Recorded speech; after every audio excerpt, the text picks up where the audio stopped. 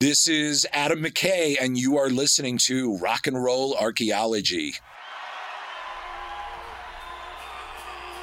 Pantheon Podcasts presents Deeper Digs in Rock, part of the Rock and Roll Archaeology Project. Music, culture, technology, and rock and roll. Now, on with the show. Hey, diggers. Yesterday I got so old I felt like I could die. But then I remembered you guys. Hey, Christian Swain here, the rock and roll archaeologist, coming to you from the San Francisco headquarters of Pantheon Media, Pantheon Podcasts, Pantheon, the Pantheon of rock and roll archaeology. Oh, all that good stuff. Breaking news. Our latest entry to the Pantheon Podcast Network launches this week.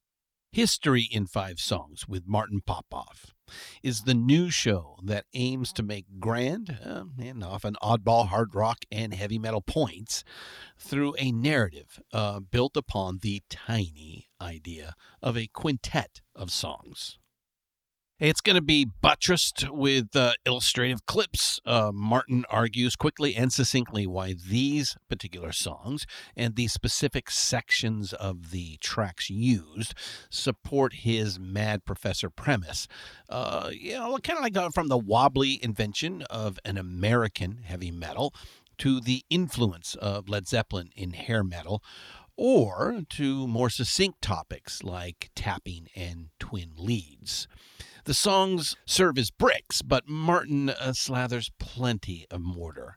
At the end, hopefully, he has a sturdy house built in which that particular week's theory can reside unbothered by the elements. Yes, folks, this is going to be a weekly show. We're really, really excited to have Martin join our network and can't wait for you guys to hear all about it and, of course, let us know what you think. All right, like I said, that's a baker's dozen for now. 13 shows on the network, but that's not going to last very long because we have more in the pipeline. So the shout out this week goes to my partner in crime, Peter Ferrioli, who's been doing the lion's share of finding many of our new entries and working diligently to get you, dear diggers, more rock and roll themed content. So let's hear it for Peter. All right, quick reminder to check us out at, the social media spots. The Old Man Facebook at the RNRAP, Instagram at RNR, and that's letter N, RNR, all of them are letter N, RNR Archaeology, and on Twitter, where we have lots of fans, lots of action going on in Twitter. I probably spend most of my time looking at everybody on Twitter. I do Facebook too. I guess I do Instagram. I probably spend too much time on social media. But anyway, again, like Instagram at RNR Archaeology, so is Twitter at RNR Archaeology. All right, let's see. Twitter. Patreon. Again, just to remind everybody, if you want to help out a little bit, keep the lights on, keep the shows going, help us find more shows, you can contribute just a little bit. Even $1 a month would be fantastic. Anything helps us as we build up this network. With our audience, you, the diggers, in mind. It's all about you. Really what we try to concern ourselves on a daily basis is what do you guys want to hear and what more can we get for you to carve out a little portion of podcasting that's dedicated to music. So anything you can do, you can go to patreon.com/rock and roll podcast, singular rock and roll podcast. We do get a little help this week, a sponsor for this week's show, from the good people at CBD Vermont, which partners with organic farms in the great state of Vermont, no surprise, to produce organically grown hemp used in full-spectrum extracts, available for sale at cbdvermont.com.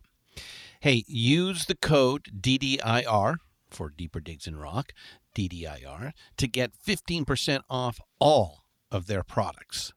There are a lot of CBD products out there, so, you got to ask yourself, how do you know what you're getting? Well, CBD Vermont tests all of its extracts to ensure you're getting the right amount of CBD and other cannabinoids without the unwanted toxins. Plus, each batch is traced to the Vermont farm where it was grown and the hemp cultivar that was extracted.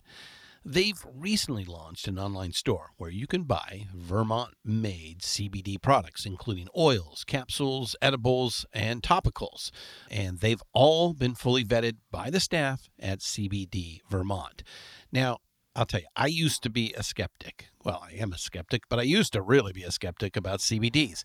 See, I'm not a big pot smoker. You catch me doing this maybe once or twice a year, usually at a dead show.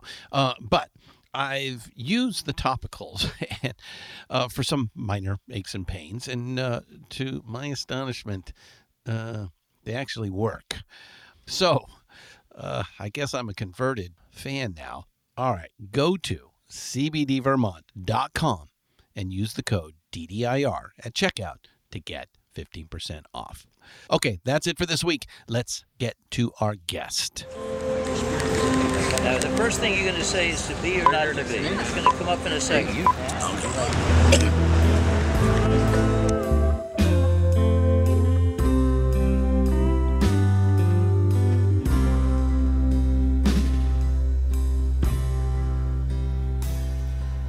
To be or not to be,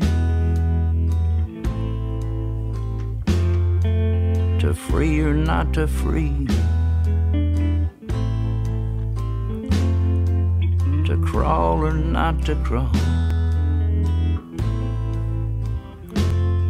Fuck all those perfect people. To sleep or not to sleep.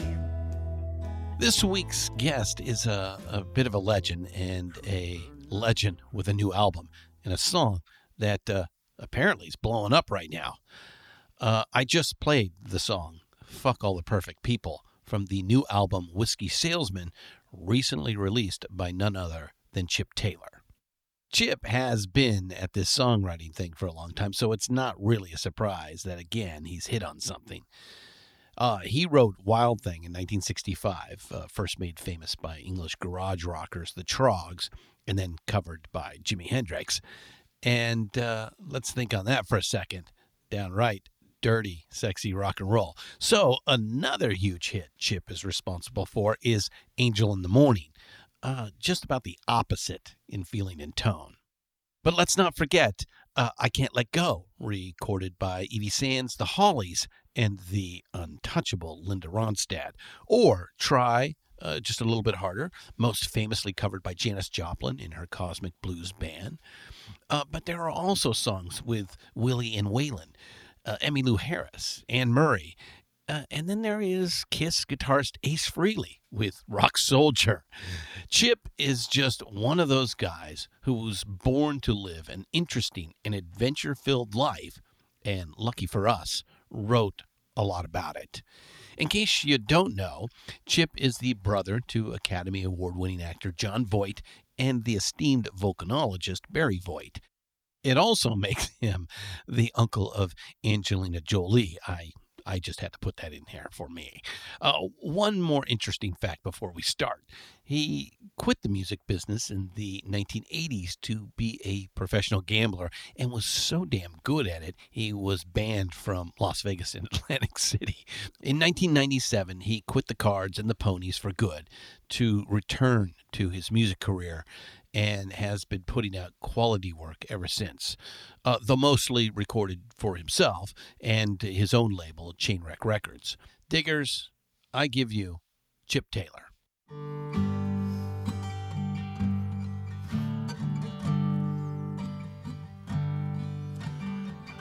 Once I was a whiskey salesman. I got some work cutting flowers. When I finally got up on the stage, well, man, I could play and sing for hours. But then the horses came along. They seemed to like me. And Didn't I love the horses?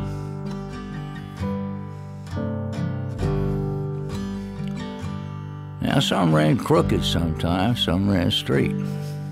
One I bet on didn't come across the finish line till 8:15. I was in my formative years of Chip learning. Taylor, welcome to Deeper Digs in Rock. How you doing today? I'm doing okay, Christian. How about you?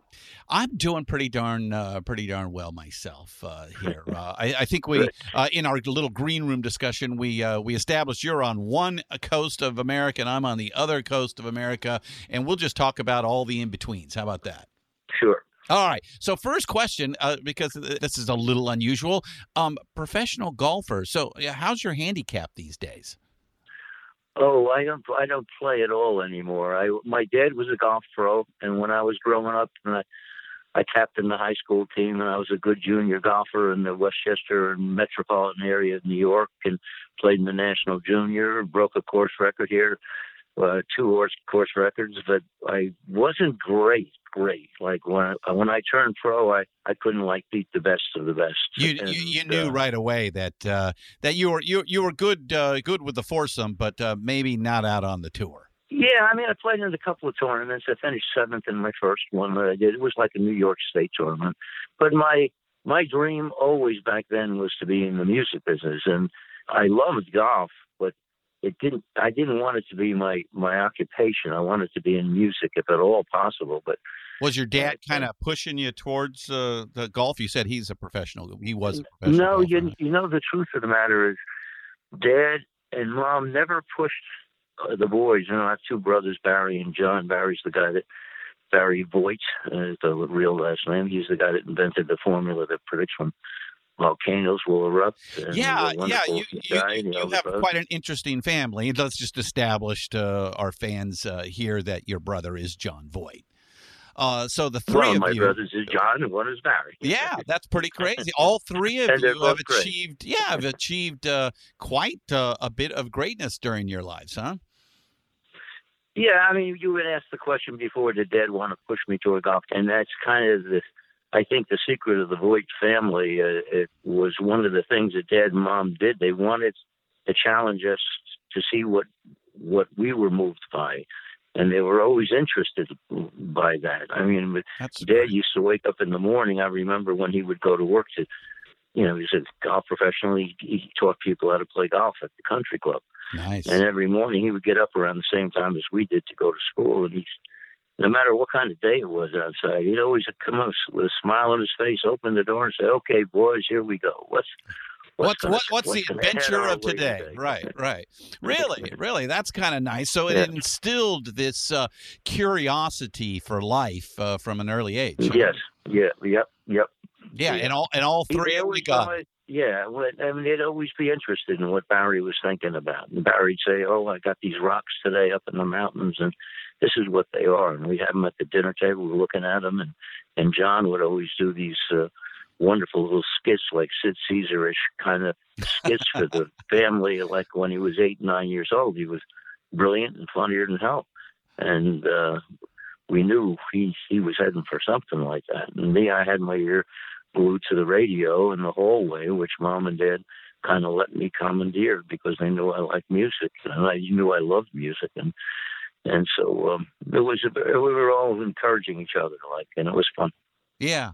So you were born in 1940, so you're 15, and they say that 13, 14, 15, 16 is when you find your music. And so obviously 1955 is quite a year for this new type of music called rock and roll. What did you think about that when that hit the radio? Well, I would disagree with what you said there, that was the time you really find your music when you're 15 years old. I found my music earlier than that. And okay. I remember when I was 7 or 8 years old, my mother and father babysat me at a concert at a Broadway play. In other words, there was no babysitter, so they took me down. They had an extra ticket. And I did not want to do it. I didn't want to go there at all. But I sat in the 4th row of the theater, and the orchestra started to play. And I was mesmerized. It wasn't so much the songs or anything, but it was the orchestra. Just and the sound the of the players orchestra that made- themselves was the Well, it interesting was thing for you. whatever it was. It was a sound that physically covered my whole body, to the point when I went home with Mom and Dad, I made believe I was sleeping in the back of the car, because I didn't want them to interrupt this feeling that I was still feeling, and how powerful and wonderful it was. And it's the same feeling I had when I heard in the Motorola radio when I first heard Wheeling, West Virginia, when I was about 9, and then I heard country music, and that just came through my whole body. And it wasn't the fun, clever things that I wanted to hear. It was all the sad stuff, and that's what was. That's was, country music for you, right? Well, it's not always country music, but I like the sad part of country music. And a lot of times it was clever and fun things and stuff like that. But that wasn't for me. Wow, so it wasn't rock and roll. It was country music that first grabbed you. Country music that started me when I was in high school. When I was 15, I was the lead singer in a rockabilly band. So we played country music and a little bit of the blues country. And all of a sudden, Sun Records was coming in with Elvis Presley. I Forgot to Remember to Forget Her, and those kind of things. And I was attached to that. And I first got in the business as a country and western songwriter. That's how I made my mark. Because Chet Atkins, who was not only the brilliant guitar player, he was also the head. Yeah. He was the head of RCA Victor. He heard one of my demos and told the New York publisher, said, "Jerry, I'm cutting that song you sent down. I have no idea who Chip Taylor is. It is very hard for me to believe he's from New York." He said, "But wherever he's from, I want to hear everything." He understands. Yeah. Wow. Yeah, So Chet Atkins is really responsible for getting you into the music business. Well, he cut that song with the Brown Family. It was my favorite group, one of my favorite groups. It's not my all-time favorite groups. And then he cut another one with Eddie Arnold, and he cut another one with John Latimer III. And then I had a hit with Bobby Bare, and Willie Nelson recorded one of mine, and Johnny Cash recorded one of mine. And I was, Waylon Jennings had a big hit with one of mine. So I was in the business as a country and western writer, and before I wrote my big rock and roll hits, and whatever you call them. But yeah. But it was country music that spoke to you, country music that you first entered into the business with, and you're a kid from New York. That is a little bit unusual. Right. Yeah, I was the only one I knew that was doing that. And all of a sudden, I was in the business at one of those buildings. They call it the Brill Building era. It really wasn't the Brill Building that was the most famous. It wasn't the most important building. The most important building was 1650 Broadway. That's where Jerry Goffin and Carole King were. That's where Barry Mann, Cynthia Weil were. That's where Bert Burns was, Neil Diamond, Juggy Murray, and Bang Records. It was like the building. And I was there because of country music. I was the only one in that building that was writing country songs. And then pretty soon I started writing I used blues influences to start writing some other than country things, and had some hits. Yeah. So you're known as a writer, but did you really start off as a performer, and that's really kind of what you wanted to be, and then you just kind of found a niche in the writing thing, and that's kind of where they put you in a box? Does that sound right? That's a very good question. The first thing I had was signed as an artist to King Records, the all black division of King Records. Yeah. And and I had a few singles, and they liked and Henry Glover, the guy that's just worked with James Brown and discovered John, so many big artists, and Little Willie John and some others. He took a liking to me, and we tried a few things, and it didn't work, and that's when I turned my sights on writing for other people. And I was just so happy to be in the business, Christian. I wasn't like I was saying, "Oh God, why can't I be out there doing it?" I was so excited when somebody would record one of my songs and it would be a hit. I never said, "Oh, I wished I had it." No, I didn't. I was really, really excited about it. It was wonderful, to be part of all of that. A little bit later, as the 60s, that was throughout the 60s that I was writing my big hits. And then in the 70s, I got the inkling to record again. And that's when I went back to my roots with an album called Last Chance, and before that with one called Gasoline, and I started to tour, and that was good too. But to say that I wasn't breaking away from something I didn't like. I loved writing for other people, and I loved doing it myself. So. And over the years, you've gotten a chance to pretty much do everything in the music business, including owning your own record company. Yeah, well, it was kind of a matter. My own record company kind of evolved. When I first came back to music, it was kind of, who the heck is going to want me? And then all of a sudden, I just released a yeah, because you took a break, I think, between 1980 and about 1993 to be a professional gambler. Right. You are a country song. Yeah, I was always very good at like brainy kind of things in mathematics and stuff like that. I was an extremely good card counter, and they finally banned me from all the casinos. This is at the time when I was starting to write my hits.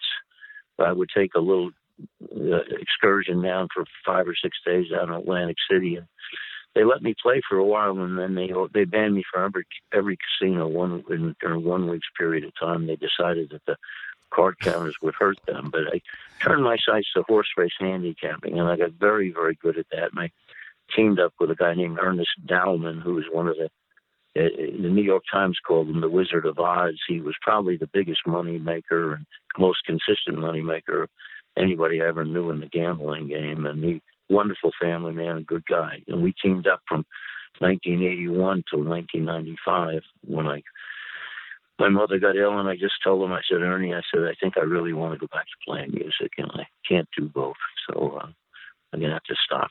So I did. That's a crazy story, and we'll talk a little bit about that in a bit because that's in the 80s. But I do find it interesting that you ended up doing so many different things. But back to the music, as you said, it didn't matter as long as you were in the business. You were happy as a clam because that's what spoke to you. That's what you wanted to do from a very early age, right? Yeah, I mean, I must say that I loved gambling as well.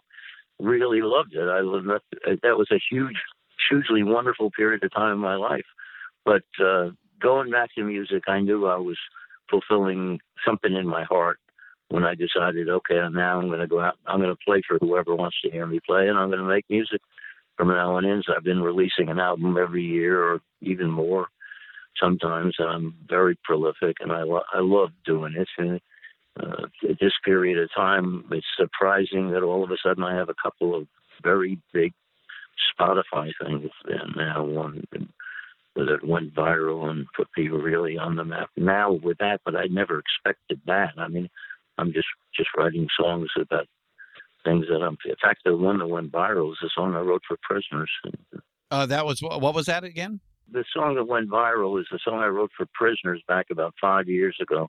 I played a lot of prison shows, and I love doing it. It's not like I love walking into the prisons and having the door closed, but I feel very rewarded after I played for prisoners and talked to them, and I make sure that the warden would know that that's what I wanted to do, play a certain amount, and then I spend a bunch of time talking to the prisoners, and that was very rewarding for me. So now all of a sudden I have a song that called Blank, All the Perfect People, and oh no! You can say "fuck all the perfect people." Yeah, okay.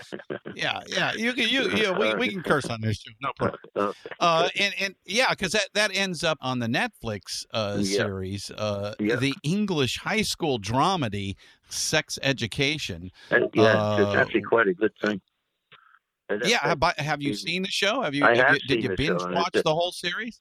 Yeah, I happen to really love it. I mean, I think it's a brilliant show. It shocked me that it was so well done, and it's dealing with a lot of things that are kind of been behind closed doors for a long time, and now they open the doors, and you see a lot of blatant sex and stuff like that. But they don't handle it in a crude way. They handle it in the way that you see the kids trying to find out who they are with it, and in an awful lot of ways, is like a morality play and a beautiful, beautiful interaction with the kids trying to find themselves. And I think they did a wonderful job with that show, and the way they used my song was just amazing, and one of the most important, most potent parts of the entire series. I'm sure it was episode 2, or whatever you call it, but it was just a beautiful part. I got chills when I saw the way they used it. Yeah. In a strange coincidence, this Sunday I'm seeing Ezra Furman, who, they use a lot of his songs. I think he ends up being the musical director for the show, which means he probably picked your song to play. Wow. Well, that's great. Yeah. So is it nice to be, at a let's say an advanced age and be a part of a television event geared towards the younger generation? Well, what's nice about it is to have so many nice fans of my music. It's a kind of a funny period of time, Christian, because at first it was a scary period when records started not selling very much and streaming was coming up and most people could fairly much get it for free and stuff like that. But what this period of time has done is it's changed the playing field and changed the way it's been done, I think, for the better. In other words, when I had an album out previously, you say 10 years ago or something, the promotion person that was promoting the album to radio would say to me, what's the hit single, And they'd always try to find the up-tempo one to play forever and ever. Now, people on Spotify, they're not getting promoted. They play what they want to play. They hear what they want to hear. And on my top 15, it's like all my favorite songs are on top that thing, including "Fuck All the Perfect People." But they're my favorites. Absolutely my favorites. Yeah, I mean, you've had a very long career in the music industry, and one of my questions was going to be how you've seen it evolve. So we're in the middle of that right now. And the thing that you're finding, because most of the established artists have not been really happy with the streaming services because of the change in royalty rates, and a lot have been very vociferous in their complaints about that. But you don't see it that way. I know it's getting better and better in terms of the amount that they're paying, and it will get better and better because Spotify. There are new things that have not released. It's like I haven't really broken even yet, but they're just about to. They're starting to make money, but it's the way you can all of a sudden find that you've got fans all over the world, Right. And some people are starting to use my songs in various things. Or they use it in a commercial in Norway, and it broke one of my songs wide open on Spotify from this beautiful commercial that they use. We're using my song, and that would never have happened in radio. All these things are songs that would never have happened in radio.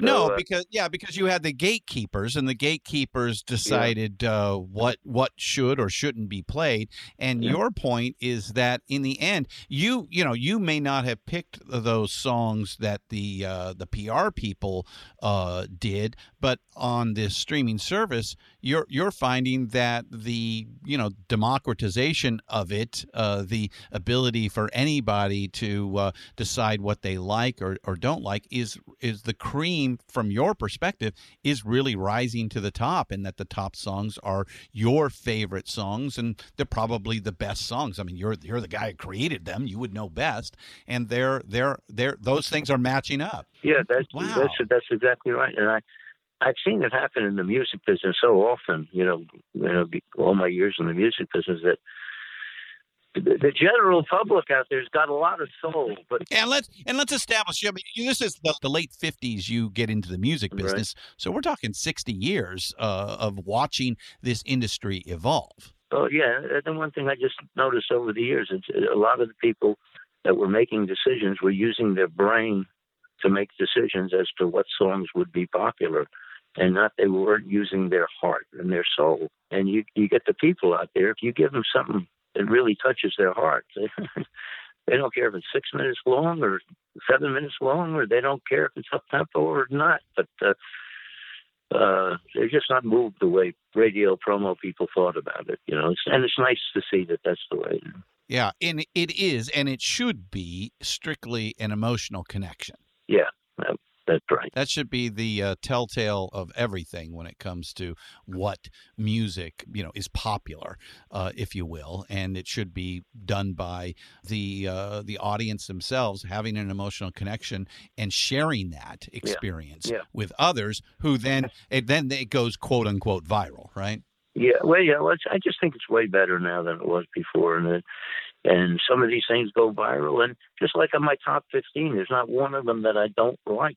You know, there's not one of them that I wouldn't want to play in a show or something like that. Where years ago they would just always go to the most up-tempo song in your album to decide that that's what they're going to promote. And I'm just saying it's a nice period of time like that, and it's going to get nothing but better. Yeah.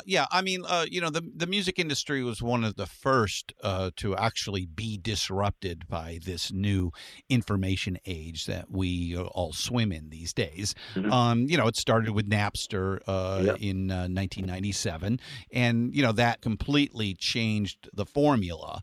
And there were fits and starts, and there definitely was pushback from the establishment itself, and maybe things could have progressed a little quicker, but certainly by the time you get into the streaming age, which starts at about 2011, 2012, you find that there's now an accepted distribution model, which is a modern distribution model, and now the people, the individuals, get to decide, and those that are quality, you would think would rise to the top, and that's what you're beginning to see yourself, right? Yeah, and I wouldn't say that I was part of the naysayers in the beginning too. You know what? Nobody's going to pay us for the but then pretty quickly, in the last 5 years or so, I just all of a sudden came to the realization like how wonderful it is to have somebody in Germany or the Philippines or Poland hear my songs on Spotify and write these little things, and my breakouts occur all over the world, and instead of just in my little place that I'm playing my music or one town or something like that. So it's nice. It's a very nice time for me. Yeah. So you hit on something that I want to bring back. I think is the answer is you're really big in Sweden. So how'd that happen? But I think maybe it was because of a commercial. No, Norway was the commercial this last year. But the reason I was big in Sweden, when I first came back to making music in the late 90s, somebody from Sweden called me up. It was a distributor, and he said, "Chip, I hear you're back making music. Would you mind coming over here and playing a show?"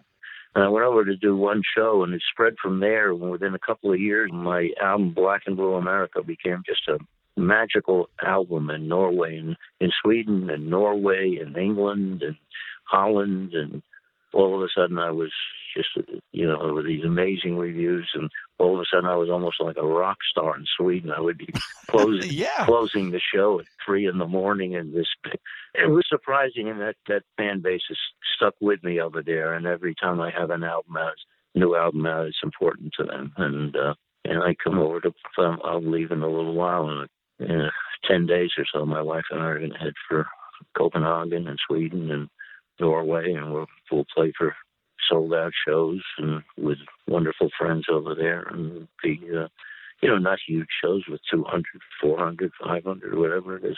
Yeah, but a real rock star of Northern Europe. That was when I was a rock star, and but it's just mellowed out, and I've got this nice bunch of fans there. You've actually recorded an album with a Swedish group. In fact, I think "Fuck All the Perfect People" is with the New Ukrainians, right? Yeah, yeah. I named them the New Ukrainians after some rebellious young Ukrainian ladies I met at my local bar, and the band was just quite amazing. And it was one guy from Norway and 3 guys from Sweden, and my other guitar player, John Platania, the amazing John Platania who played with Van Morrison on Moondance and Domino and Philosophers, and he did all those tours with Van. He's been my friend since that period of time and played with me since that period of time, and now he's still playing with me, and he's just brilliant. So he's there, and wonderful drummer from New York. So with the New Ukrainians, just a hell of a band. We did a tour here shortly after I did that album there, and it was a wonderful little tour in the States.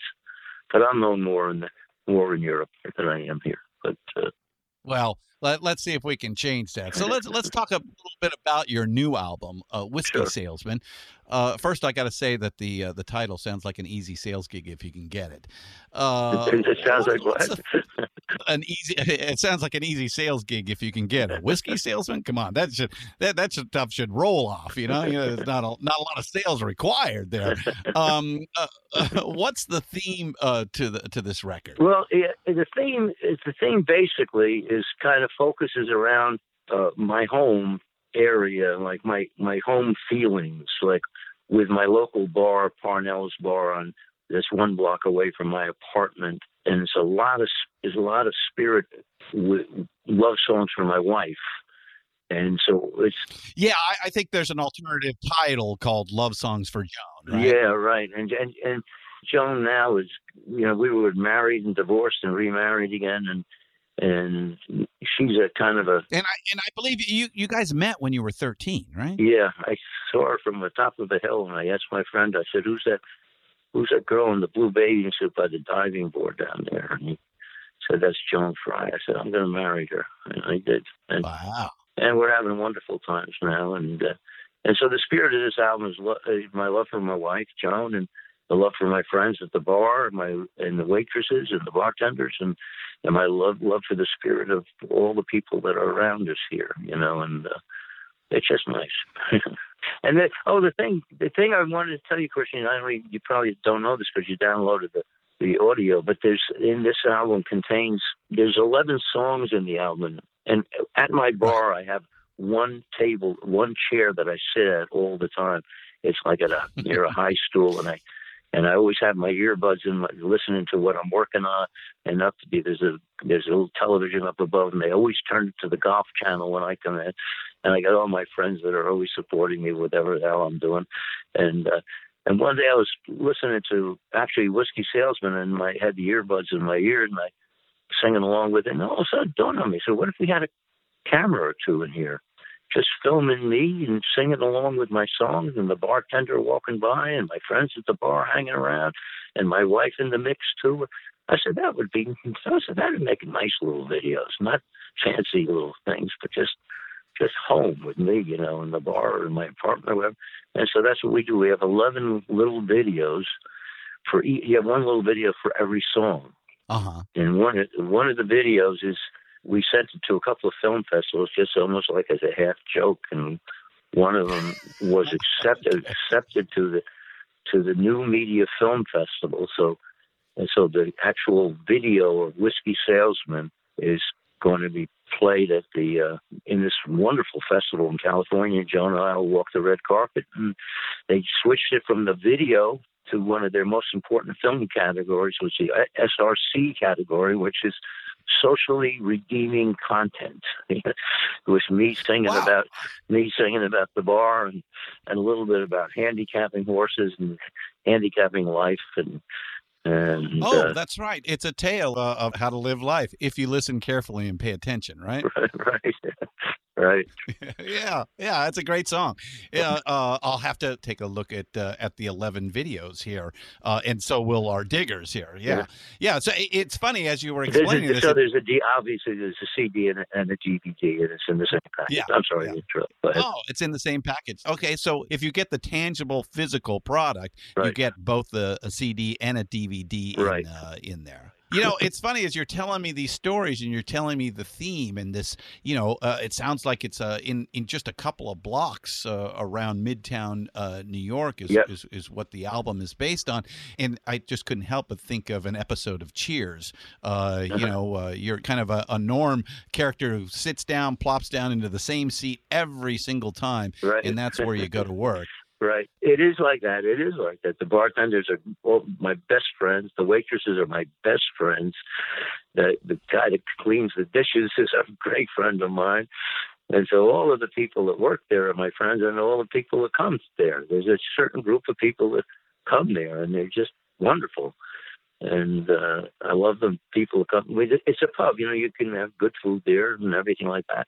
And as the evening hours come and it's past dinner time, you just sit there and there's wonderful, wonderful conversations and just kind of like you said, like Cheers. It's nice. Yeah.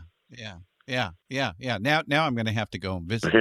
Okay, so you mentioned that you sit down, you put your earbuds in. Is that kind of where you do a lot of your songwriting? It's not songwriting. It's like if I started to work on a song, either just in my apartment, and I start to work on it, and I record it in some manner that I can hear it later, either the final recording or just a little demo recording. When I go down to the bar, I put the earbuds in and I can just listen and see what I like and what I don't like, and see if it's moving me in some way. And more the editing process then. Yeah, and then sometimes it got to where I just really kind of listened to the different mixes because it was pretty close to finished and stuff like that. I just make some notes and stuff. And also, it's a kind of place that I like to just wind down and listen to whatever. Example would be, back about, I guess, almost a year ago or whatever, when John Prine had his album out, The Tree of Forgiveness.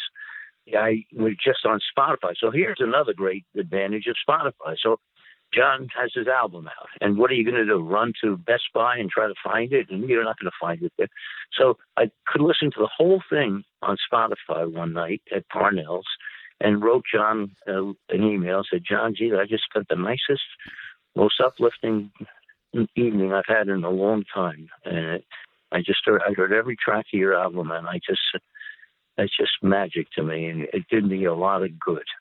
And within 5 minutes, John wrote me back, said, Shep, that's made me feel so good. You made my night. By the way, I just inform you, now, we all know nothing's selling physically anymore. He says, it's selling like wildfire. That's John's sense of humor, Well, at least it's being listened by like wildfire. Well, yeah, it's a wonderful. These days. What a wonderful album. Yeah. And I use some of this song. There's one where he's in heaven and he's drinking vodka and ginger ale, playing in a band, smoking Milo and cigarettes. So I talk about John's little verse in the song I have called "The Sip or Two of Good Scotch." Yeah, so you were inspired by John Prine's album, and you threw a little bit of an homage into your own songwriting. Right. You're so prolific, and you've been doing it so long. Is there a process that you stick to, or is it evolved, or is it lyrics first, music second, or vice versa, or a mix of things, or is there a formula that you stick to, or is there just not one? Well, no, there is. The way I kind of do it most all the time is I'm a guy that kind of lets the spirit take over me. I don't try to take any spirit to it. And so normally I would pick up my guitar and start playing a song from yesterday that I wrote or something like that, or getting ready to play one at a show. But at some point I'll just pick up the guitar and start to play and not particularly think about anything. And then all of a sudden some line will come out that I have no idea what it means, but it feels nice to me. It feels good. And that's happened with most all. I would say 80% of my songs are written like that. I pick up the guitar and start to play some chords and a little feeling and hum a little bit, and then all of a sudden some line will come out. And most of the time I have no idea what it means. And then I say, what the hell? That's how I wrote Angel of the Morning. I was playing these chords over and over again, and nothing was coming out. And then maybe a half hour later, all of a sudden the line with the melody, "There'll be no strings to bind your hands, not if my love can't bind your heart," that came out. And I had no idea what it meant. I just had a chill all over my body, like the first time I heard that orchestra play at the Broadway play, or the first time I heard country music. I just was on fire. I wrote it down, played it again. I said, "Oh, wow, this is beautiful. What is it?" And then just this person who it was just took over me, and just it wrote itself within like 20 minutes. The whole song was finished. So it sounds like a spiritual sort of moment that it when it takes over you, that this is going to be good. That's correct. The spirit takes over me, and then at the end of it, like I just play it, and it'll be written down, and I'll try to see if I need to, if I do I have to craft it a little bit? And maybe yes and maybe no. And sometimes I still don't know what it means, and I'll let it go because it just feels beautiful to me, Mm-hmm. And this song, people always take it like as a Angel of the Morning. They take it like as a one-night stand. Well, that's not how it was to me at all. To me, it was like, if I had to try to explain it in words. Now, first of all, I'm singing from the point of view of a woman when I'm singing it.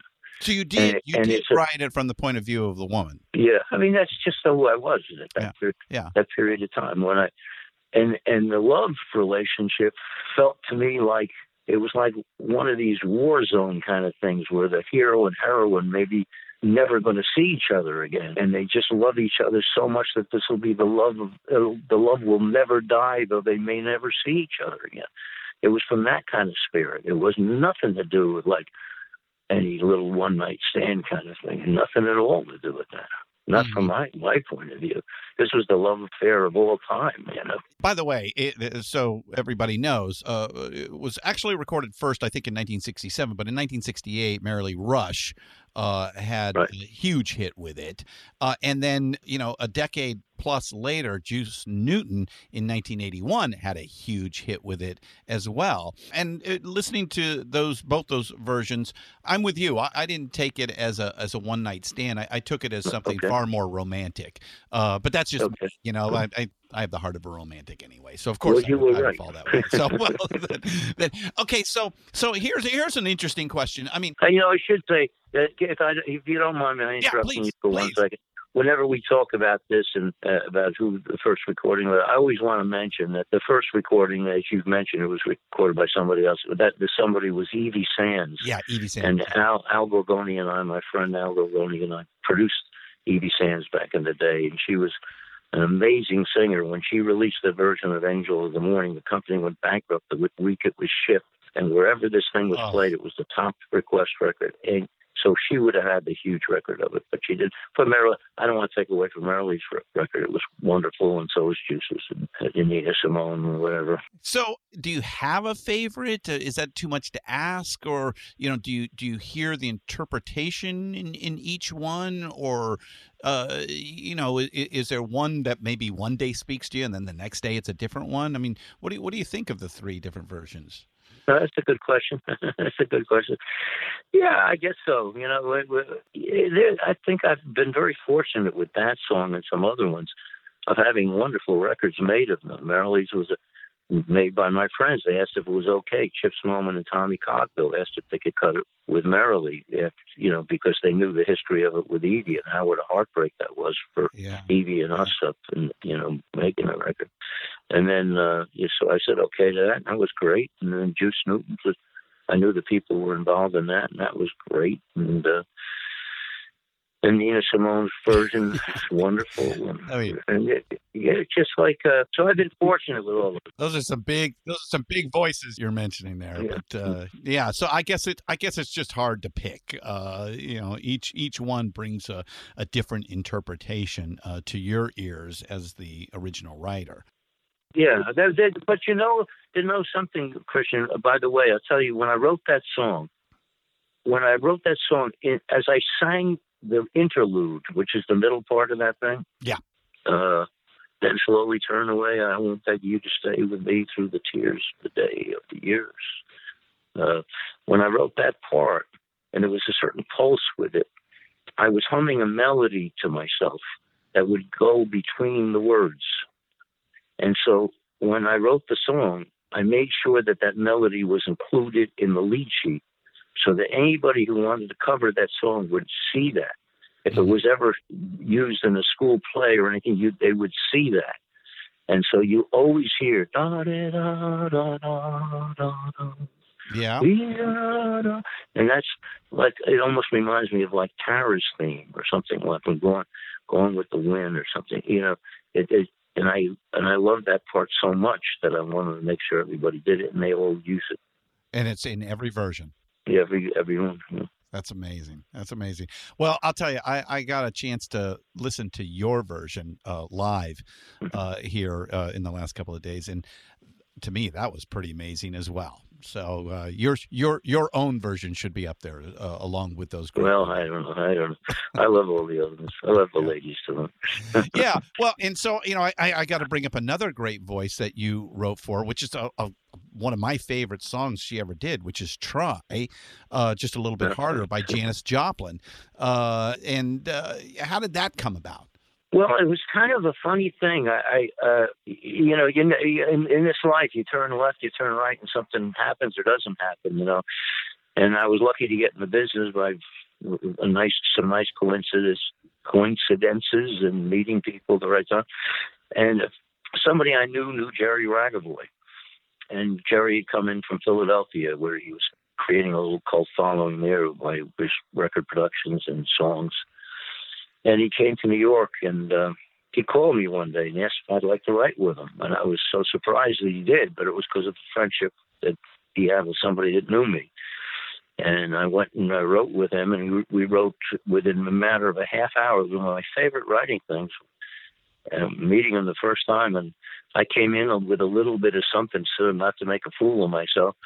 And that kind of started it. And we wrote "I Can't Wait Until I See My Baby's Face" for Baby Washington, who had a #1 record with it, and Pat Thomas had #5 jazz record, and then Aretha Franklin cut it, and so we had one for one with writing, and he called me to write something for Garnett Mims, and I wrote this ballad with him called "Try," just a little bit harder, and it was like an Otis Redding thing. Yeah, try just a little bit harder to make her love you. I tell myself like that, and he called me.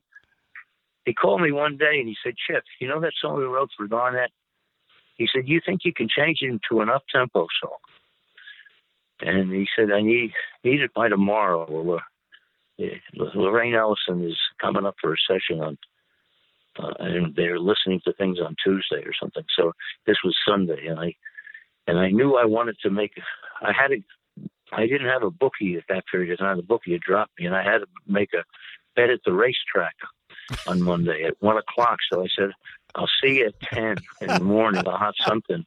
And so that night, Sunday, I took a song of mine that was not very popular, but that I loved the groove of, and I tried just a little bit harder than words we had written for Garnett Mims, and tried to make it fit and work. And I brought it in the next morning, and we made a little demo of it at Jerry Ragavoy's place, and I left them at around 12:00 and got out to the racetrack in time to bet my horse I wanted to bet. So now that's a motivation. It was a good day. Yeah. So that'll get pen to paper. Yeah. So yeah, that's amazing. And then, did you know Janis was cutting it? I didn't know. I knew that Lorraine cut it, and then I didn't know that Janis was covering it, and I heard it first time driving down to the city, and they announced this is the new Janis Joplin singer, and I played it. Yeah. Oh, that must have been pretty exciting. Yeah. You mentioned Aretha, let's face it, probably the voice of the 20th century, certainly the latter half of the 20th century. And now here's Janis, who, had she lived long enough, might be considered in those terms. I mean, she definitely had quite the unique voice. So that must have been pretty exciting to hear her belting out your song. Yeah, she was one of a kind singer. I mean, and it's wonderful for the people who championed her. It showed you what the era was like, because just before that, a voice like Janis's would never have been allowed on the radio. Right.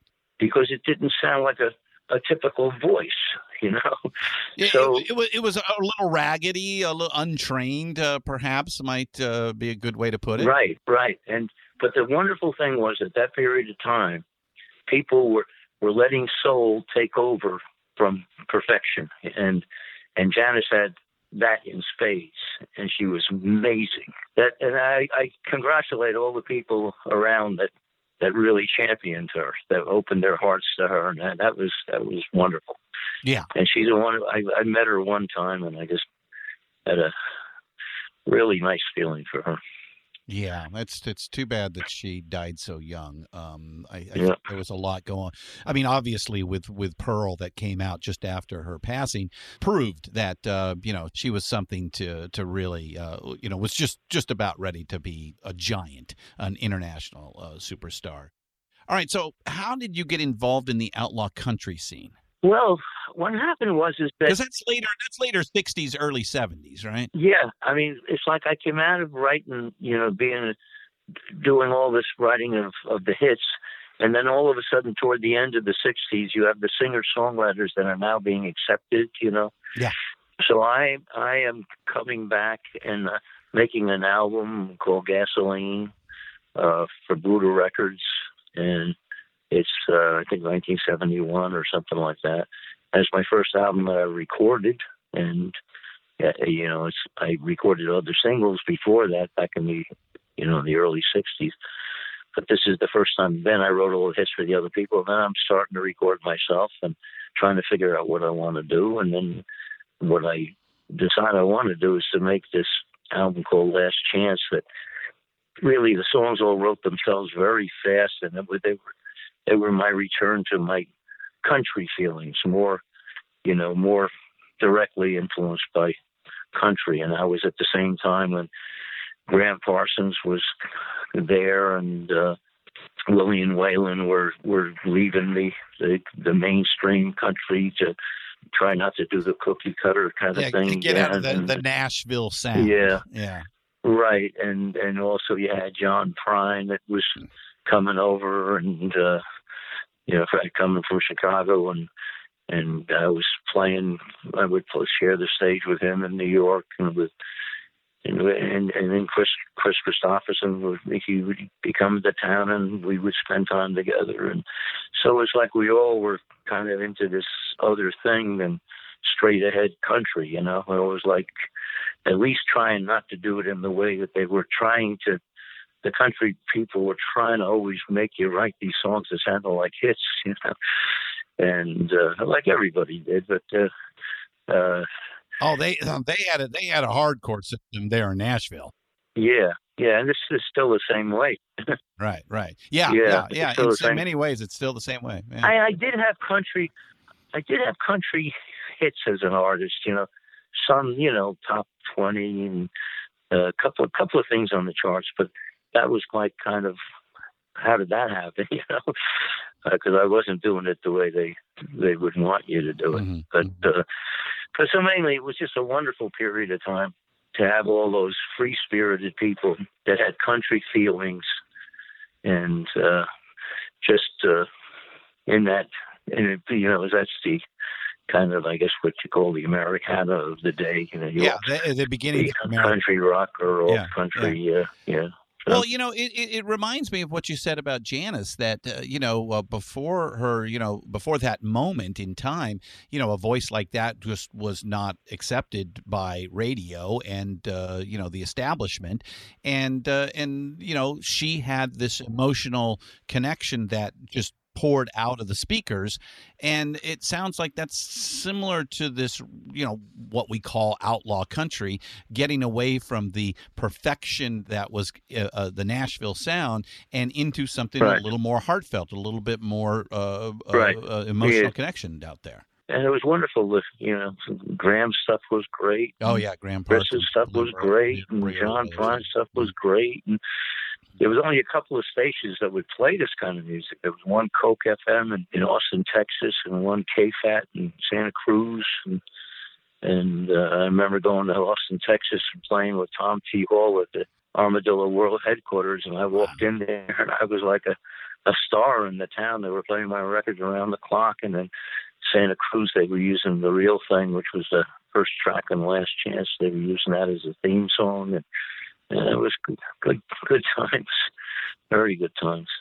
Yeah, and that's the early 70s, and that kind of grows into this music genre, which we call outlaw country. But then by 1980, you kind of sour on the whole music business, right? Yeah, I had. Look, I don't like to really talk about it, but it became a very political thing. And it probably, what happened to me is just as well that it happened. And I certainly understood everybody's side of it. Mm-hmm. But I had recorded an album called Saint Sebastian. And in that album, there was a song called One Night Out with the Boys. And CBS, I was going to be on CBS, but they couldn't. The Nashville divisions wouldn't promise to promote you because, and I don't blame them, because they had other people that the Nashville division cultivated themselves. They didn't want the pop division to send them down somebody and say, you got to promote this.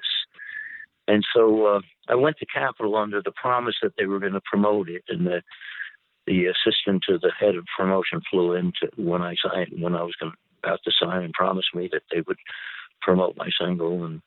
And when it came time to do it, my record started to break. And then the head of promotion, who wasn't at the meeting, he decided it wasn't. He wanted to have his own people that he signed and that he nurtured get the promotion, and not have an outsider like me. And I understood it. I did understand it, but it was kind of a devastating Still a thing. bitter pill. It was, yeah. But you know what I said to myself? I was starting to feel like I was getting stale a little bit. Oh. And that I was trying too hard, even though One Night Out with the Boys was a wonderful little single. And I just decided, I love gambling, and I was going back and forth doing both, for a long time. I said, let me take a break from this and just go ahead and gamble. And that's what I did. Yeah. Well, and that seemed to work out pretty good for a few years for you as well. Yeah, I loved every minute of it. I love doing it. I love working with my partner, Ernie Dowman, and I loved counting cards, but I didn't like getting banned from the casino. But I turned to horses, and that was a real love for me, the horses. And but then I loved, coming back in 1995, 96. Yeah. Well, being banned for counting cards in the casinos, talk about outlaw country. You're living the lifestyle. You're very authentic, my friend, here. So that's pretty amazing. Now, these days, your name is spoken in the same manner as Kris Kristofferson, Willie Nelson, Town Van Sant. Why do you think it took so long for the public to catch up with you? Is it, maybe that what we talked about was Spotify has kind of opened this door for you so that people can, instead of, they have to make a choice in the old days of like, I only have $10 and I have to spend it on this or this, and gosh, I'm going to do this. Yeah, well, if you bought a Townes Van Zandt record and a Kris Kristofferson didn't buy them, you did pretty good. Oh, I don't know. It's been a great journey for me to kind of go, wow. There's the obvious songs. One big one left that we'll talk about in a second. But to dive deeper into the catalog. Which is hard to do when you have to make choices, economic choices on, what your listening habits will be. Whereas today, at your fingertips, you can listen to just about every song in the world. And it takes is somebody that you may trust their recommendation to at least give it a shot. That's the only thing you have to do. And conversely, that's the other side of the double-edged sword. In today's music business is that there's so much available. It sometimes is hard to find, the cream out there. Yeah. But with somebody, for me, it's not too hard for me to find out what I like, up there. I mean, I bounce around through different kind of things. And I guess a lot of things you can go to where something sounds good to you and you hear some other things that sound good to you. So, it's pretty easy for me to find, to go hear John Prine and then Jeff jump around and hear Bill Frisell or something like that. And, well, their algorithms are also pretty good nowadays of going, oh, well, if you like this, you'll probably like this. There's that as well, definitely. And certainly, for somebody like yourself, which, maybe didn't, get as a household name like Willie Nelson or Kris Kristofferson, but, now you have this huge collection that is like a gold mine when people discover it. It's the mother lode. It's really, really, really. It must be great for you these days. So now an elder statesman in the burgeoning Americana scene. And still relevant.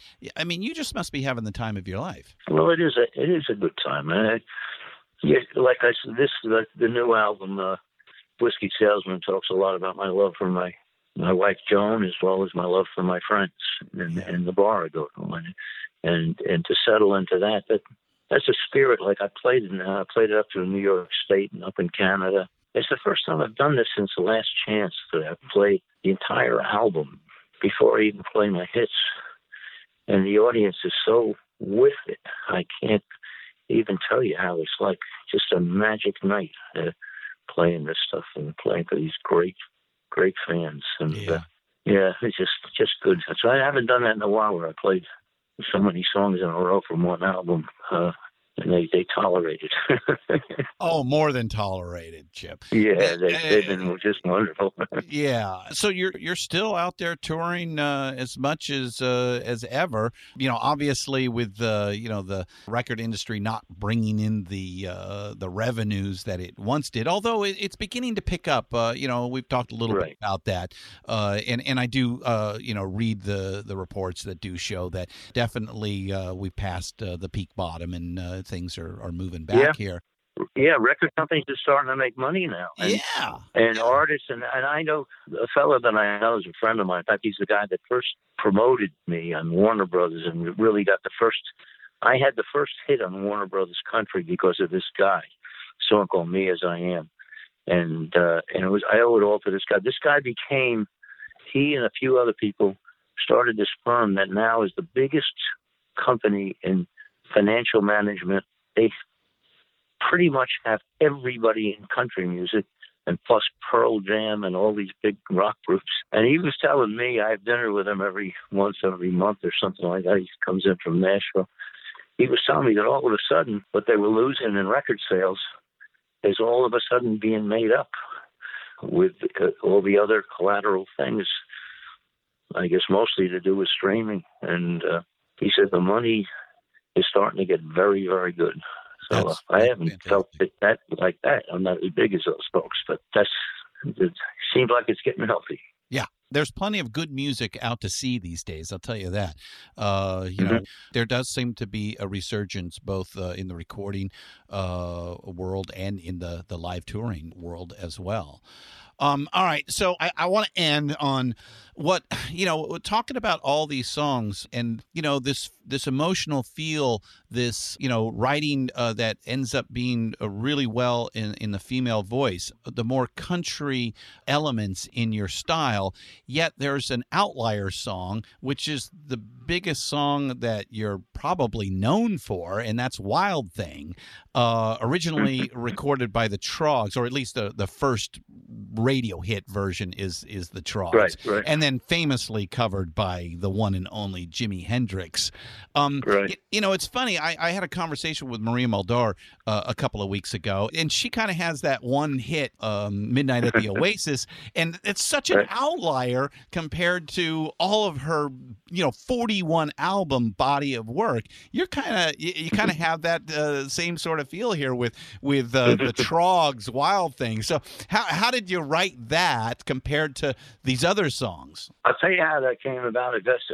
A fellow named Jerry Granahan called me at the place where I was signed as a staff writer in that 1650 Broadway building I told you about. Yeah. And he was a writer, producer himself, and I'd never met him. And he called me one day and he said, listen, Chip, he said, I know you're known as a country writer, but somebody told me you're writing some really interesting rock and roll songs. And I got an artist I'm producing in 2 days, and I've got 3 songs I like. And you think you could send me over one that maybe I can use for the 4th, And I was so flattered. I said, Jesus, Jerry, let me, as soon as we get off the phone, let me just pick up the guitar and see if I can get any ideas, or see if I can write something. And if I can get the spirit going, then I'll record it this afternoon, because I have a session scheduled to do a country song. I can forget that and do this one. So let me give it a try. So I get off the phone and I started to just banging on the guitar. And all of a sudden, the chorus of Wild Thing came out, and then I called the engineer up, and I said, "Look, and I got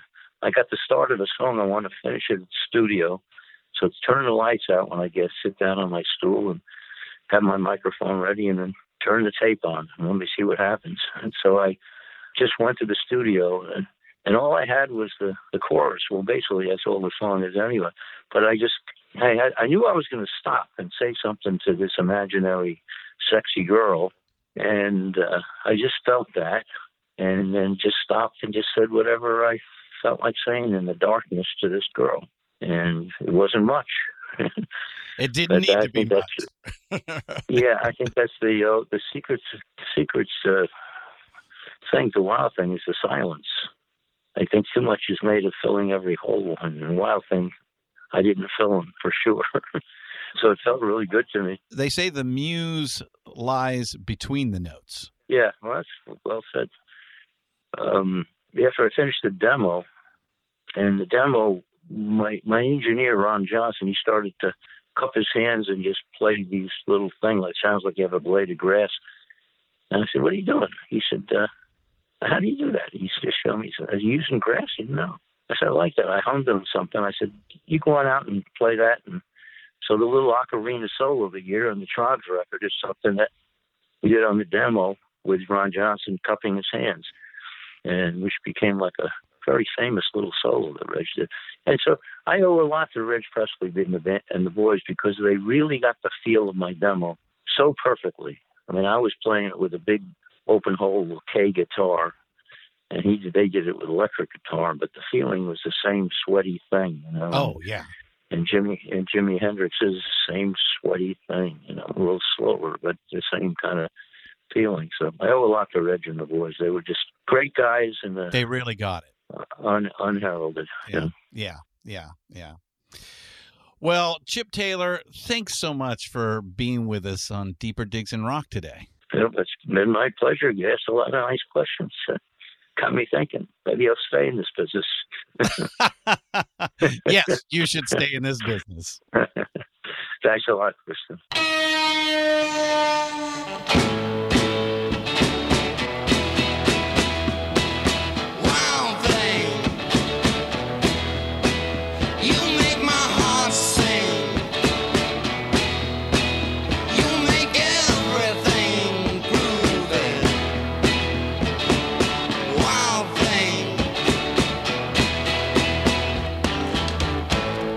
Wild thing, I think I love you, but I wanna know for sure.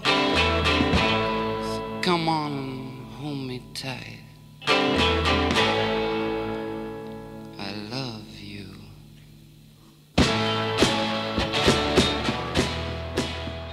So hey everyone, Chip Taylor. He really is an icon, and I'm glad we can help get him more exposure. Obviously, Fuck All the People is reminding a lot of people just how good Chip can be. I also like many of the other tunes on Whiskey Salesman, including the title track that we played a clip of at the top of the interview. Wish I could have played the whole song because it's really funny and rather insightful. But you go check it out yourself. Chip Taylor's name should be brought up in conversation with guys like Kristofferson, Nelson, Van Zandt, and other great songwriters of the latter half of the 20th century. And I think that's what I kind of want to bring up today. Not a big revelation, but a reminder. The song's the thing. Without a stroke of genius in the writing, all the rest will fall apart. It begins with the chords that are interesting and indelible, rhythms that add the feel in the gut, hooks that prick the brain, and lyrics that actually mean something. Stir and add a pinch of authentic emotionalism, and you got yourself a great song. The reason the songs from 50 years ago are still resonating today is because they were just that good. The competition was that good, and so you had to be that good. And to be fair, technology to build these particular songs came along at the exact time to allow an immense amount of creativity and uniqueness that is understandably harder and harder to achieve today.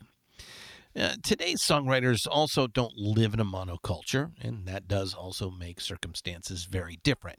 I totally get that. But there's a huge difference in songs of sustainable quality from today's Max Martins, Mark Ronsons, Dr. Luke's of the world, compared to a Chip Taylor, who began his career over 50 years ago. Or, as Chip said in the interview, people were letting soul take over for perfection. That seems like a good place to return to. It may be a different world and all, but it still starts with a great song. I hope I'm wrong and that I'm just being nostalgic. But somehow I think I'm not. The songs today are made for immediate consumption to be replaced, like a carton of milk. And the songs from yesterday just weren't. I think that's my point. All right. And because listening to all of Chip's songs while putting this together, it brought me back to Linda Ronstadt. Her new Live in Hollywood album opens with Chip's song, I Can't Let Go. And Linda reminds us what a towering talent she is with this version. So let's end with two geniuses in my thought. Chip's song put into Linda's pipes. Here's how you keep up the rockin'. I tried, but I can't say goodbye.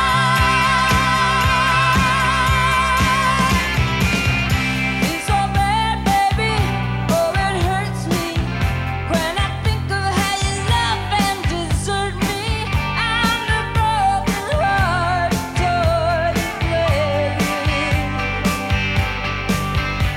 You got me going, I need you, baby. I can't let go, and I want you, baby. I gotta have all your love. I can't let go. Though I'm just one of your lovers, and I know there are so many. Deeper Digs in Rock, produced and hosted by Christian Swain. All sound design and incidental music by Busy Signal Studios. Find all of our shows, notes, social, and links at www.pantheonpodcast.com or wherever you listen to great podcasts. All songs can be found for purchase on iTunes, Spotify, or Google Play. Please purchase these great and important tracks. Find us on Facebook at the RNRAP. We are on Instagram at RNR Archaeology. Tweet us at RNR Archaeology.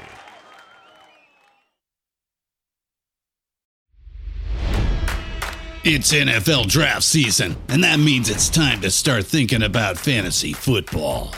FantasyPoints.com features industry-leading experts and prognosticators using proprietary hand-charted data to help you score more fantasy points. FantasyPoints.com is the place to go for whatever kind of fantasy football you play. Whether you play fantasy football, daily fantasy sports, or do a little bit of everything, Fantasy Points has the meticulously researched content to guide you to victory. And why wait for the fall? Fantasy Points also covers the new spring football league, the UFL. Join the guru, John Hansen, Scott Barrett, Joe Dolan, and other massive names in the fantasy football universe with an exclusive offer. Use code Pantheon for 15% off any Fantasy Points package, including the all-in package, with access to every article, tool, and data nugget that Fantasy Points has to offer. That's FantasyPoints.com and code Pantheon for 15% off at Fantasy Points. FantasyPoints.com, code Pantheon. Score more fantasy points.